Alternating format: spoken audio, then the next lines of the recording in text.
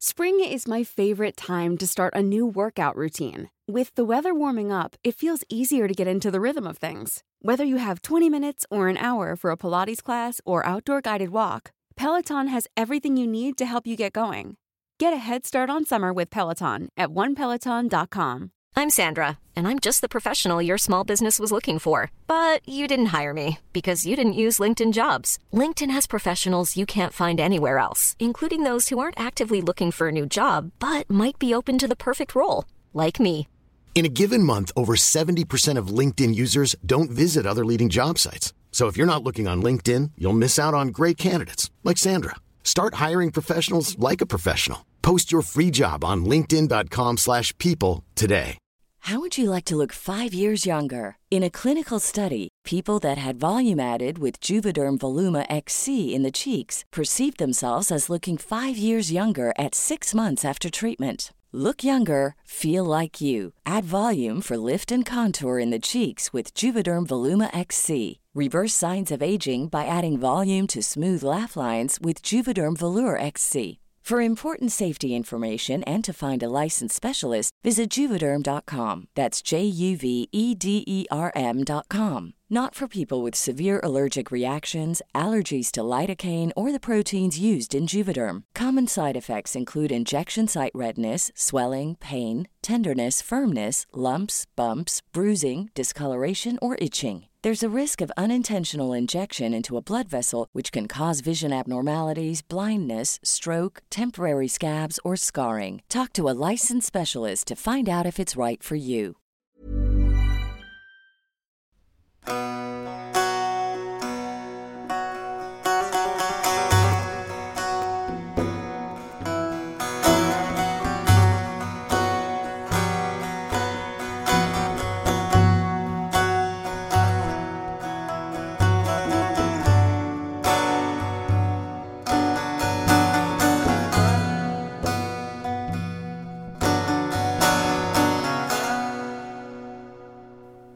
If I asked you what you thought most people associate with ancient Greece, you would probably mention something about philosophy and rationalism.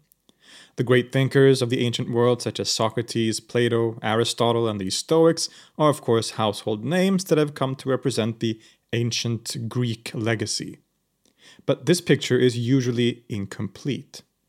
Ancient Greece and these thinkers, to many, represent some kind of pure rationalistic or scientific endeavor, a precursor to our own enlightened age before it was interrupted by the entrance of religion and superstition, which dominated human thinking until the Renaissance or even the Enlightenment. This image of history is of course criminally incorrect and oversimplified, and for various different reasons. Not least because the ancient Greeks aren't really what many people assume. At least not if we base our understanding on the above narrative that I mentioned. In fact, while figures like Plato indeed put an emphasis on reason and argument to come to many of their philosophical conclusions, this is not the whole picture. Many of these same philosophers were also deeply involved in things that we would call religious practice or even mysticism, and even saw that as a superior way to reach truth than through limited reason and human intellect. In fact, ancient Greece was filled with different kinds of what we could call mystical practices and mystical experiences, which have been largely ignored, at least earlier in history, have been largely ignored by many historians working on this topic. It doesn't really fit into our narrative of the ancient Greeks as our sort of rational, intellectual ancestors. And the way that we portray this topic really says more about ourselves and the way that we see ourselves than it does about the actual people we're trying to portray. So in this episode, we're going to once again look at this more forgotten aspect of ancient Greek culture as we explore very broadly what we could call mysticism or mystical experiences in the ancient Hellenic world. Where does one begin to cover such a broad topic? We will of course have to limit ourselves to certain expressions of what we call quote-unquote mysticism here. What even is mysticism? Returning viewers will know that it is a contested term and concept, and it's of course even more so when we use it outside of a Christian or at least Abrahamic framework. In this case, we have a bit more luck in the sense that the term mysticism, or at least mystic and mystical, actually are Greek words originally, coming from the term mys, meaning conceal, or mystikos, meaning initiate. With that said, the word doesn't really get the meaning that we associate with it today until the writings of the Christian theologian Pseudo-Dionysius, and even more so really during the 16th and 17th centuries when the term mysticism became a thing. But keeping in mind what we have said in earlier episodes about it, we can here also use a kind of working definition of mysticism, or mystical, as that which concerns experiences of, practices related to, and explanations of direct encounters with the divine, usually also accompanied by altered states of consciousness. With this definition, we can find it all over ancient Greece. While the incorrect picture of ancient Greece that I mentioned above is still very prevalent, even among academics and historians, many have begun to question it and present an alternative history of this culture. Among them is, of course, the scholar E.R. Dodds, who, especially with his foundational work, The Greeks and the Irrational, show that we need to take these other, what he calls irrational, aspects of ancient Greece into serious consideration. And this, of course, includes famous aspects like the prophetic role of the oracles, such as the most famous one at Delphi, who received messages from the gods through ecstatic altered states of consciousness. We also have the influence of the muses on poets and artists, what Plato refers to as poetic mania. A poet can never create by his own imagination something as great and beautiful as a work influenced by the divine madness imparted by the muses.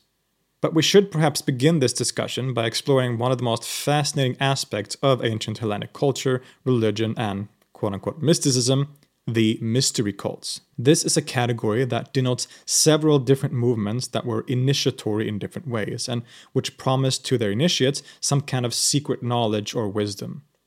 Some of the more prominent of these are the Eleusinian mysteries, the Bacchic cults of Dionysus, and the so-called Orphics. Many would even argue that early Pythagoreanism was also a kind of mystery cult. Now, the Eleusinian mysteries was the largest and most popular or famous of these mystery cults. Indeed, in ancient times, it is thought that the majority of Athenians, so citizens of the city of Athens, were initiated into the Eleusinian mysteries. This was an annual initiatory event that took place in the town of Eleusis, close to Athens.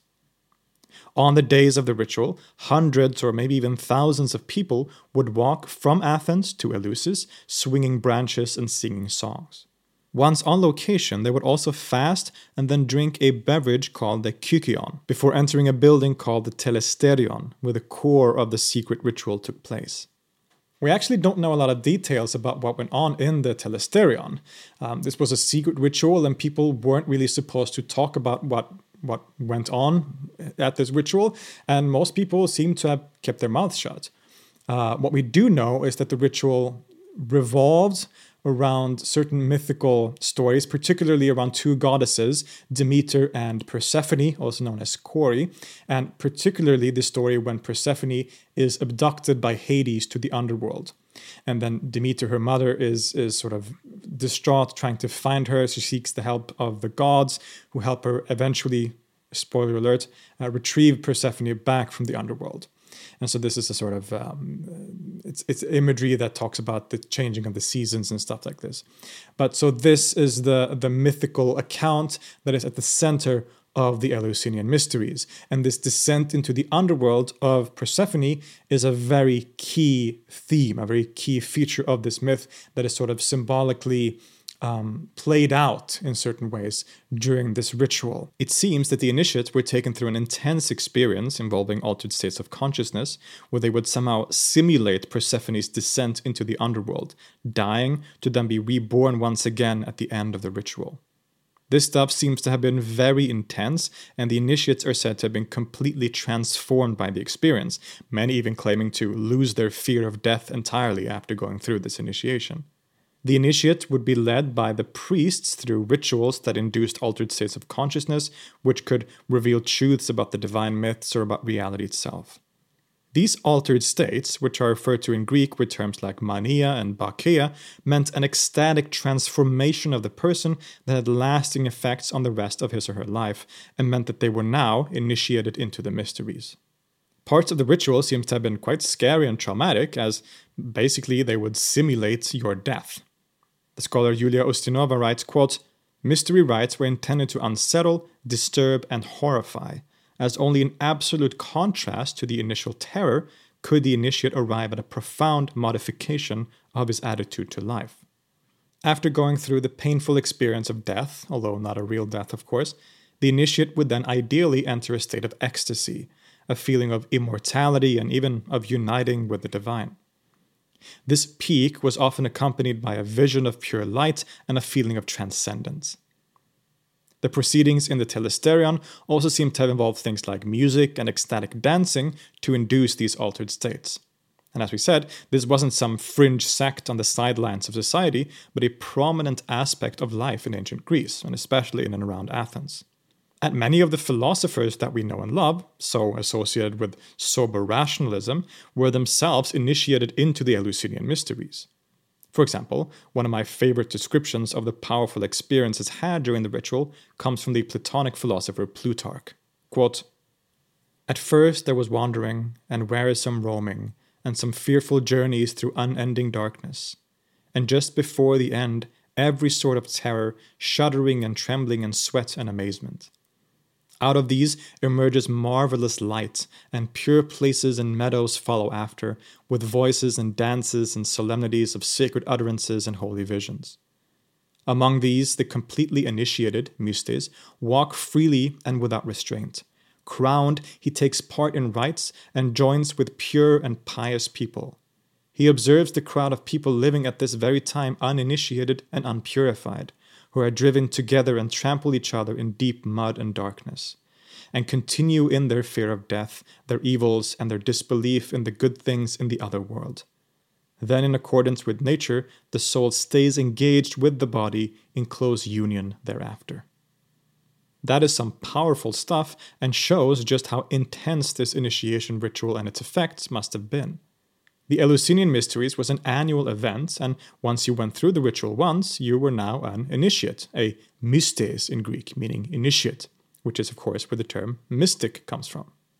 But like we said, the mystery cults are very varied. Some say that even having this as a general category is kind of, there are issues with this because the different mystery cults look very different from each other. So the Eleusinian Mysteries was an event, right? It was an event that people went through once a year, or it happened once a year and people would go through it once. Of course, you could do it multiple times, but the purpose was to become initiated through this one event. Whereas other famous mystery cults were more similar to what we would associate with the word cult, right? A sort of group, an initiatory group with certain rituals and practices and beliefs. In this context, we should of course mention Pythagoras and the Pythagoreans as another example of this kind of movement. Now, I'm not going to do a thorough dive into that topic since I've dedicated 2 previous episodes to Pythagoreanism in the past, but contrary to popular belief, Pythagoras himself, if he even existed historically, was not necessarily associated with mathematics, but was rather a kind of wonder-working sage who started an initiatory movement concerned with ritual rules and practices, including a strict vegetarianism, a hatred towards beans, and many other practices. It isn't as easy to find rituals of altered states of consciousness with the Pythagoreans, but they share many features with the other mystery cults, such as a concern with the soul and the afterlife, and might have involved similar practices to what we can see in the other groups. The Pythagoreans is an important part of the puzzle when understanding the ancient Hellenic world and makes apparent to us some of the common misconceptions we have about the period. So Pythagoras is a very good example of this. We see Pythagoras as the sort of originator of maths, almost, like he came up with the Pythagorean theorem that we all learned in school. He was a sort of rational philosopher. And while he might have been associated with mathematics, some of the earlier Pythagoreans, like a century later, do concern themselves with mathematics as a way of understanding the universe, looking at the universe as math in some way. Like Philolaus, for instance, we mentioned in an earlier episode. But there is no evidence that Pythagoras himself was involved with that at all. Right? That might have been part of the initiatory teachings in this group that he started, which we don't know of because they were secret esoteric teachings, of course. But in general, the image that we get of Pythagoras from the earlier sources is of a sort of sage, a figure who sort of can travel with his soul to different places. He does miraculous things, almost like a demigod. And he starts this sort of group, this initiatory, almost like many would refer to it as a kind of mystery cult, similar to what is sometimes referred to as the Orphics, which we will return to. And that he and his group, the Pythagoreans, were primarily concerned with ritual rules of conduct. Certain ways of living, you were not allowed to do this, you were not allowed to do that. That was what the Pythagoreans was and what Pythagoras was. Whereas our common image of Pythagoras is of this rational mathematician, which these early sources do not really support. Moving on, another one of the most prominent mysteries was the aforementioned Bacchic cult of Dionysus. Dionysus was a god associated with winemaking, fertility, and indeed mania, or madness and religious ecstasy. He was also known as Bacchus, precisely because he was thought to be able to induce a state of madness in people, called Baccheia. And the mystery cult of Dionysus, often called the Bacchic cult, was associated with precisely this: its practitioners going into intense altered states of consciousness and ecstasy, often accompanied by being united with the god or being possessed by him. Often when we talk about the Bacchic mysteries, we divide it into the spontaneous, frenzied, non-organized cult, mostly associated with women on the one hand, and a more initiatory, organized group in the city environment, although both share similar key features. In terms of the first category, there was a tradition where women, known as Maenads, would work themselves into an ecstatic state by different means. This cult was almost exclusively associated with women who would leave their homes and go together into the wilderness, where they would perform rituals involving music and dancing, as well as possible intoxicants, with the aim of inducing a state of madness and ecstasy, what is again referred to as Baccheia. After which they would start behaving like animals, wearing animal skins, and roam around the countryside. There are even some very dramatic stories of how these Maenads, while in this frenzied state, would kill other human beings. How true these more dramatic stories are is hard to say, but the general characteristics of the cult was probably very much true. There are several ceramic vases and other works of art that depict such Maenad women in a state of ecstasy. So what was all this about? Well, as we've seen, inducing states of ecstasy and altered states of consciousness is a commonly recurring theme in many different religious traditions. Here, just like in so many other examples, when the person enters the state of Baccheia, they disappear from themselves. The regular person or self that they associate with in their regular life completely vanishes, being taken over by something else, in this case the god Dionysus and his ecstatic madness, as we saw. This feeling of dying to oneself is a state sought by many mystics throughout history as a feeling of release and ecstasy and of being united with higher realities, and we seem to find the same thing here, at least something very close to it. Furthermore, there are probably psychological and sociological factors at play too. Women in ancient Greece, and especially in cities like Athens, were very limited in their movement and power, being essentially confined to the home and under the control of men.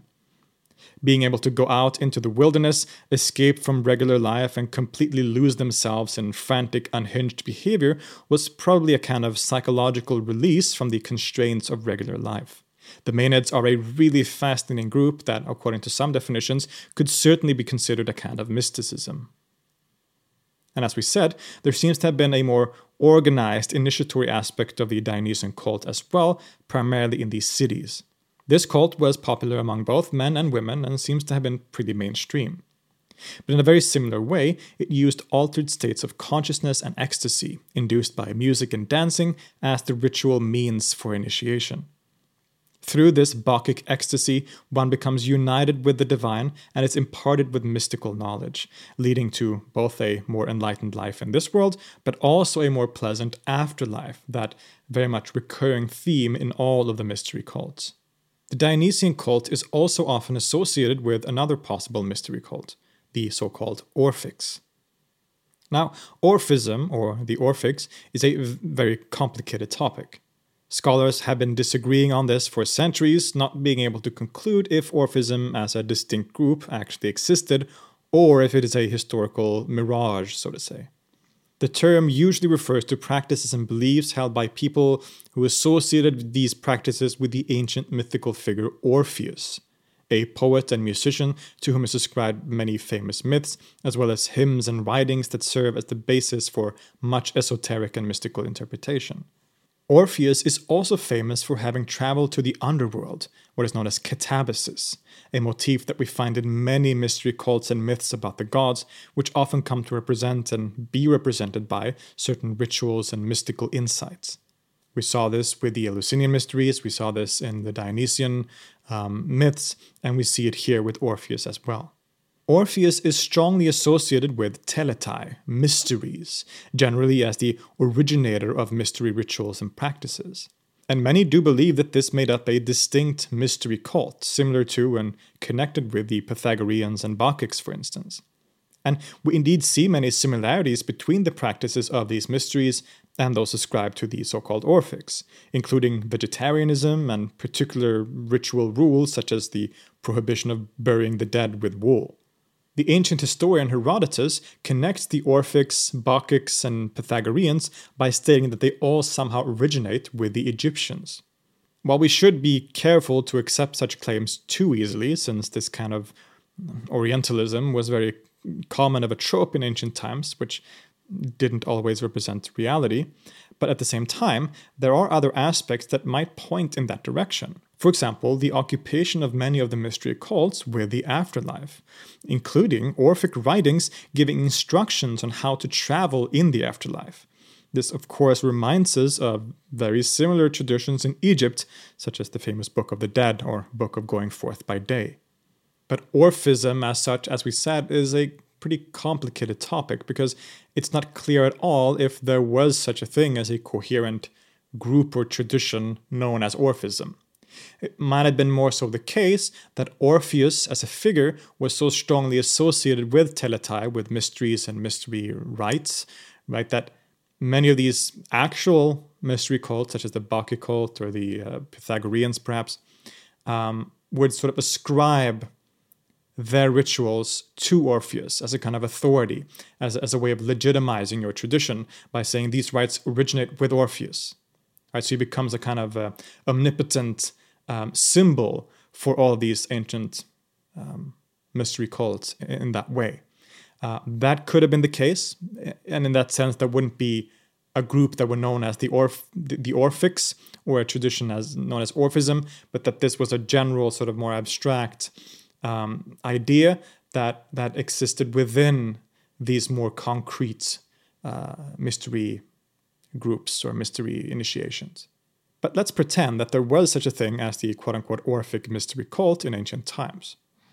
Their rituals may then have symbolically involved this descent into the underworld, what is known as catabasis. It was common in ancient Greece for seeking wisdom to, in a ritual way, enter into dark caves for extended periods. One would go down into a certain cave, might be met by a priest or ritual expert, and maybe consumed some sort of intoxicant or substance. Whatever the case, people would have intense experiences of altered states of consciousness in these caves, which would lead them to higher wisdom and knowledge. Perhaps this served as one such example of a ritual or practice associated with catabasis or descent, which is again particularly also associated with Orphism, as the initiatory descent into the cave of mysteries symbolically represents the descent into the underworld and the knowledge gained from this experience. In any case, these phenomena tell us a few important things. It is significant that all three of the mystery cults we have described so far all involved catabasis, the descent into the underworld as a motif. Orpheus is said to have done so, Dionysus is associated with such a journey, and even Persephone, in the famous mythical account, is abducted by Hades into the underworld before being retrieved by her mother, which also serves as the mythical basis for the Eleusinian mysteries. They all also concern, to one degree or another, giving the initiate a pleasant afterlife. So when we look at the mystery cults, one of the most recurring themes across these mysteries is always this seeking of a pleasant afterlife, that we can do things in this life, we can become initiated in this life, which will lead us to a better afterlife for our soul. And again, People like Herodotus connects these groups to the Egyptians, and the Egyptians had very elaborate ideas about the afterlife. So it isn't impossible that that stuff comes from some sort of Egyptian source. But whatever the case, this is one of those very much recurring themes in all these mystery cults. This was not something that many of you know about the ideas of the afterlife in the ancient Hellenic world. You went to Hades, everyone basically went to the same place. Just like in the Hebrew Bible, everyone goes to Sheol. In ancient Greece, everyone goes to Hades. But the mystery cult seems to have another idea that we can sort of affect our afterlife, that the afterlife can be more or less pleasant, and that things we do in this life, in this case particularly becoming initiated into these mysteries, that will affect our afterlife. And if we want to, many people have, of course, connected this to later ideas in the Abrahamic religions, for instance, in Christianity, about heaven and hell and sort of judgment after death. While many might perhaps connect this idea to Zoroastrianism, which also has a similar idea about our actions in this life affecting the way we experience the afterlife, there might also be a source in these ideas in these mysteries, like in quote-unquote Orphism, right? And many people have speculated that we can find certain precursors to things like Christianity in these mysteries. That is speculation, but it is interesting to consider for sure. This might be another one of the sources for many of those ideas that would become so prominent in later centuries. While these mystery cults are usually considered distinct traditions or groups, some have speculated they may represent different aspects of a wider quote-unquote mystery religion in ancient Greece. We're not going to solve that issue today, but this certainly helps us understand that such practices and ideas, which many of us would deem to be pretty mystical, were a very prominent feature of the culture and religion in the ancient Hellenic world. But we can also look at some of the more intellectual features of ancient Greece, because these quote-unquote mystical aspects include some of those famous philosophers associated with sober rationalism. Parmenides, often considered the first metaphysician, or at least the first philosopher to deal with ontology in history, wrote the famous philosophical poem called On Nature, where he expounds his shocking idea that everything is in fact one. Everything is simply being. Being is one and cannot undergo any change. And how did he reach this monistic conclusion on the nature of reality? Well, he was a philosopher, so through philosophizing, right? Well, that depends on how broadly we define philosophizing. Indeed, in the opening to his work, he tells us that he was thrust into an experience where he traveled, and where did he travel? To the underworld. Thus we see here another allusion to catabasis. He travels through this underworld in a chariot led by mares, escorted by the quote-unquote daughters of the sun as they leave the house of night for the light, passing through the yawning abyss before being greeted by an unnamed goddess who imparts on him the secrets of reality. Many have interpreted this as only a sort of poetic, metaphorical ornament at the beginning of the work, but that seems to me at least pretty naive. What certainly seems to be going on here is that Parmenides is describing a very real, to him, mystical experience through which he received mystical insight into the truth of reality. That truth, to Parmenides, was a radical monism. Reality is an undifferentiated whole. It is one and without change. The mundane reality of change and multiplicity that we experience is only our senses and limited minds misleading us. But through mystical insight, he has been given the truth, which he expounds in this famous and influential philosophical work. So here, we have one of the most influential and important philosophers in history, who influenced some of the great figures like Plato and Aristotle, having a kind of mysticism at the very core holding up his philosophy. Again, this is one interpretation of the account at the beginning of Parmenides' treatise.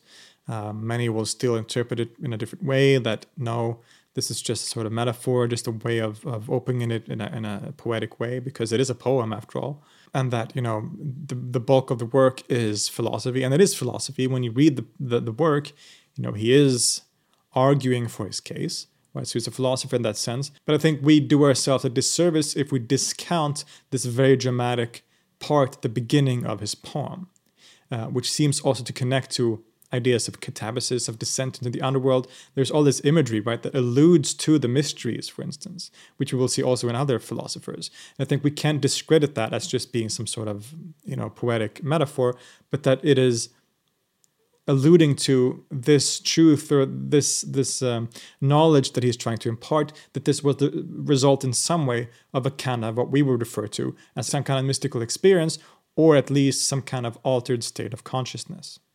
And later figures such as Plato himself isn't much different. Of course, Platonism is strongly associated with mysticism, and a lot of what we call mysticism indeed comes from the Platonic framework and vocabulary. But a lot of this comes from the so-called Neoplatonists like Plotinus, who lived a few centuries AD. It isn't as clear in Plato himself unless we project the ideas of Plotinus onto Plato, which many do, of course, so reading Plato through the lens of Plotinus. But in the dialogues of Plato themselves, there are also indications that there is a kind of mysticism at play here. And that, aside from the importance of reason and argument for arriving at truth, there is an even higher source of knowledge, that of mania, or divine madness, through which we receive wisdom directly from the divine. In general, of course, Plato is famous for having esoteric or so-called unwritten doctrines. We find references to these unwritten teachings in Aristotle, but they are also important for the later Neoplatonists as a source for their particular interpretation of the master. That there were teachings or aspects of Plato's thought that he didn't express overtly in his dialogues is hard to deny, as we seem to find this stated in his own writings too. Particularly in his 7th letter, which most scholars agree to be authentic by Plato himself, where he also, of course, speaks as himself rather than through Socrates in the dialogues. He seems to say here that there are aspects of his teachings that he won't write down, and indeed that can't be written down or expressed in words. He says, quote, "There is no writing of mine about these matters, nor will there ever be one. For this knowledge is not something that can be put into words like other sciences. But after long continued intercourse between teacher and pupil, in joint pursuit of the subject, suddenly like a light flashing forth when a fire is kindled, it is born in the soul and straightway nourishes itself." He seems to allude here to some kind of illumination which, quote, "flashes forth," which is pretty mystical language. But the details of what this entails he doesn't say, of course, since the whole point of the quote is to say that he won't do precisely that. But I think we can possibly see some hints or pointers toward this idea in the dialogues themselves. Here, of course, it is usually Socrates that is the main character through which Plato is speaking. And it can be hard to know if what is said represents Plato's own ideas or is simply a retelling of his teacher Socrates's, although I usually tend to lean toward the former option. For example, in dialogues like the Phaedo, which depict Socrates' last moments with his friends and students before drinking the hemlock and dying, we get some interesting contemplations on the goals and nature of the philosophic life, as well as a striking and almost psychedelic vision toward the end. The philosophic life and the way to reach philosophical truths, according to Socrates in this dialogue, involves a turning away from the body and senses to where the soul is left alone. Quote, "And does purification not turn out to be what we mentioned in our argument some time ago, namely, to separate the soul as far as possible from the body and accustom it to gather itself and collect itself out of every part of the body and to dwell by itself as far as it can both now and in the future, freed, as it were, from the bonds of the body?" The path that Socrates and Plato is describing here seems to be a kind of ascetic and spiritual discipline where the soul can ascend to higher realities and perhaps, to interpolate into the text a little bit, to unite with divine realities, in this case the forms and the form of the forms. You may think this is stretching things a bit, and it might be, but this theme of mystical illumination and revelation as a highest form of wisdom becomes perhaps most clear in the Phaedrus and the Symposium, two dialogues that both discuss the nature of love, or eros.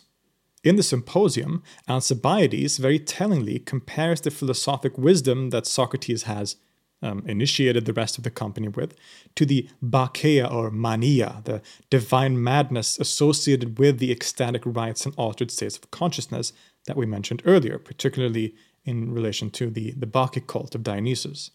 He says, quote, "Well, something much more painful than a snake has bitten me in my most sensitive part. I mean my heart or my soul or whatever you want to call it, which has been struck and bitten by philosophy, whose grip on young and eager souls is much more vicious than a viper's and makes them do the most amazing things. Now all you people here have all shared in the madness, the Bacchic frenzy of philosophy." And in my opinion, it is in the Phaedrus that this sentiment is most strongly expressed, as the dialogue is a positive celebration of divine mania or madness. The famous story takes place in the wilderness outside of Athens, where Socrates sits down next to Phaedrus, who reads him a speech that Lysias has held about love and friendship. At first, Socrates seems to agree that erotic love is something dangerous. It makes people go mad with desire, hindering their moral faculties and clear thinking. But then, through an intervention of his guiding daimon, Socrates changes his mind and instead holds a new speech in praise of mania or madness, or erotic madness particularly. He makes a clear distinction between human madness brought on by things like diseases on the one hand, and on the other hand, a divine madness or mania that is given by the gods. And this kind of madness is the highest and most beautiful of states that the soul can experience, at least in this life. He furthermore divides divine mania into 4 categories. Prophetic mania, such as the oracle at Delphi being inspired by the gods to speak. Bacchic madness associated with the rituals and initiations of the cult of Dionysus. Poetic mania, that is, when the muses influence a poet, or maybe musicians for instance, to create beautiful art. And lastly, erotic mania, or the madness of love, which he sees as the most exalted of them all. In an absolutely beautiful section, Socrates or Plato explains that the soul can become enraptured by beauty in the world, that one becomes mad with divine madness and illumination. He explains that before we as souls came into our bodies, we knew the true realities, in Plato's thought the forms, intimately and directly. But most of us have forgotten now, being caught up with the world of matter and change. But there still remains a remembrance of that original knowledge within us. And when a person that has trained himself, probably through asceticism and contemplations that was talked about in the Phaedo, he can look at beauty in the physical world, such as a beautiful young boy in this case, or perhaps a sunset or a tree, and through seeing that beauty is reminded of the true, real beauty of the divine. When this happens, Socrates says, the wings of the soul begin to grow back and we become mad with that contemplation. We receive divine mania, which orients our soul to leave this world and experience or contemplate the true realities on high.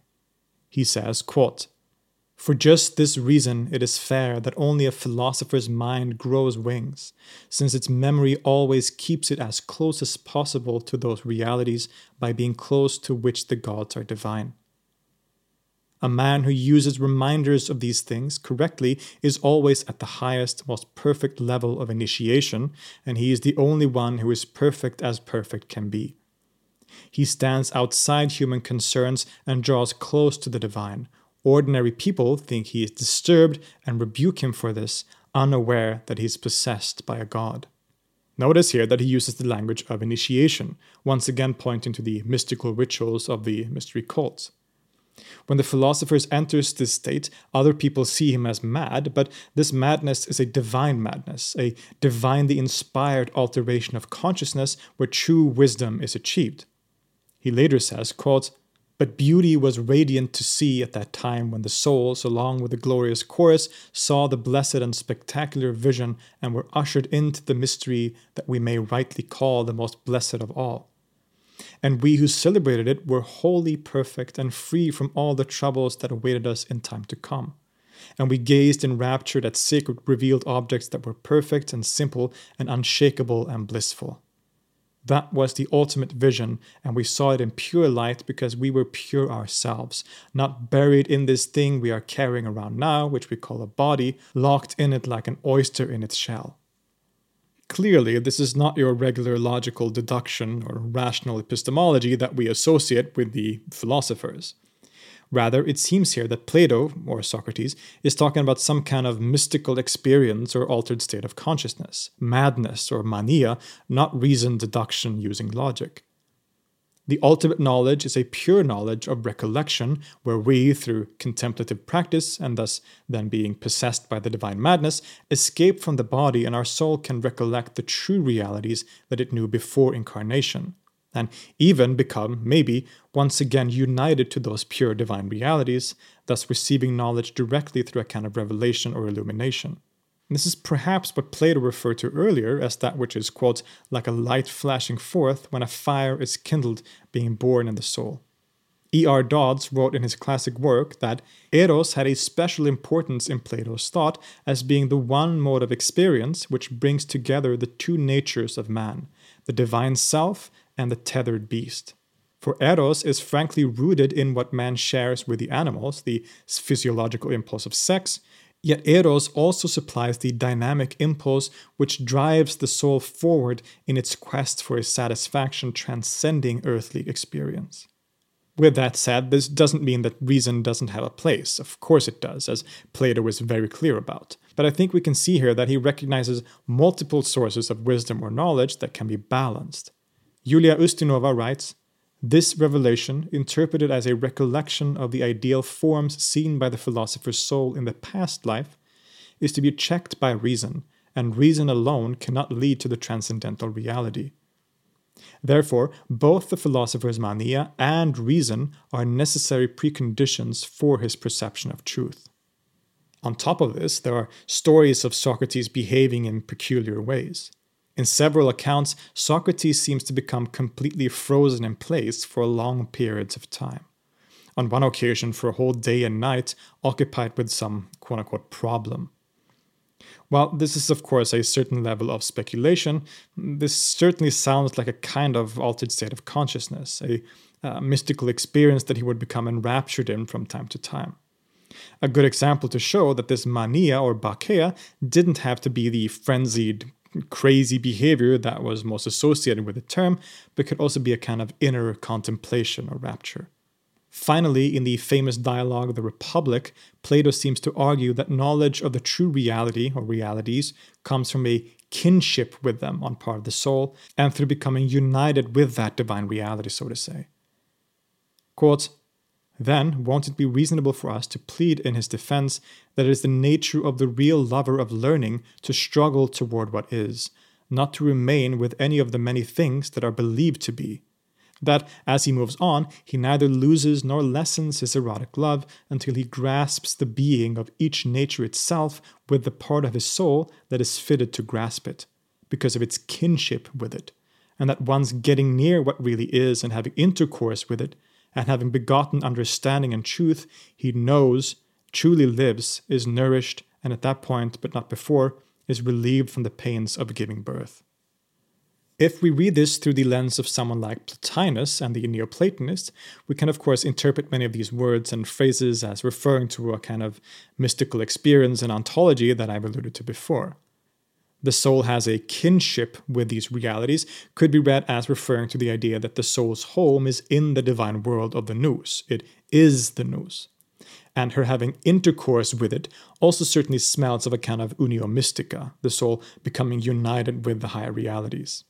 Again, this is reading it through a Neoplatonic lens, and it isn't at all clear if this is what Plato himself means, but statements like the ones we have quoted seems to suggest to many, at least, that Plato was familiar with some kind of unio mystica or mystical union, which could be what he refers to in the letter as those things which cannot be put into words, but which he found the closest or best way of expressing through the language of erotic love and madness.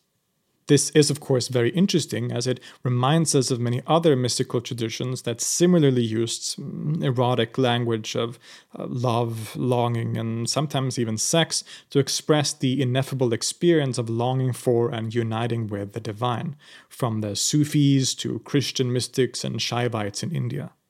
But like I said, not everyone agrees that we can find these mystical themes in Plato and Socrates, and this discussion has involved certain levels of you could say, educated speculation on my part and on part of the scholars that I've used as source. But I think it's at least definitely worth considering seriously, since so many parts of the dialogue seems to point to this idea that the highest wisdom is somehow achieved through divine madness, what's known as mania, as a kind of revelation that is then checked by reason. And so these two aspects of epistemology work together in the true philosopher, both divine mania and reason and logical deduction. From these examples, I hope I have shown that the image of the ancient Hellenic world as a purely rational culture devoid of any quote-unquote mystical content is simply false. In fact, once we start to look a little deeper, we find a whole plethora of such practices and ideas.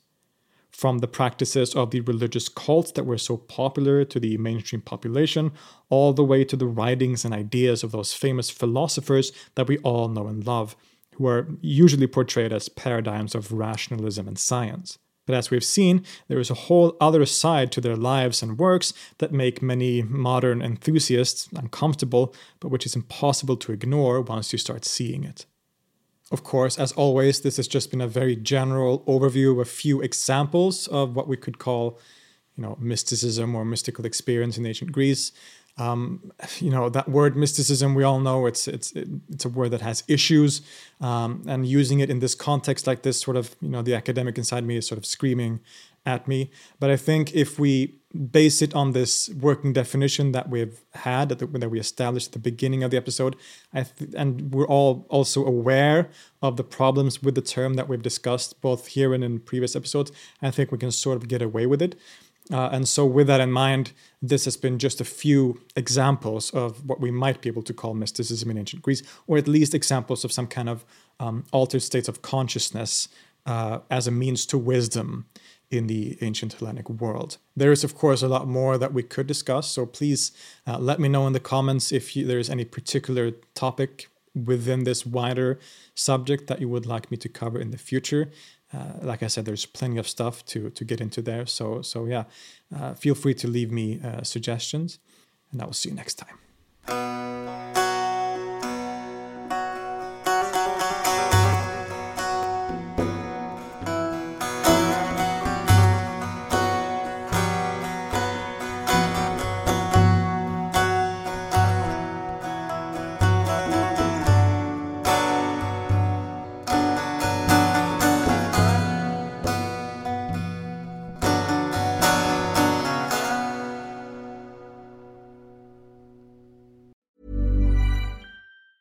Want to get a chiseled look in the jawline? Sculpt and shape your jawline with added volume from Juvederm Volux XC. Juvederm Volux XC is an injectable gel specifically designed to be robust enough to improve moderate to severe loss of jawline definition. And it is the first and only hyaluronic acid filler approved for the jawline. Add volume to your jawline for a chiseled look with Juvederm Volux XC. For important safety information and to find a licensed specialist, visit Juvederm.com. That's Juvederm.com.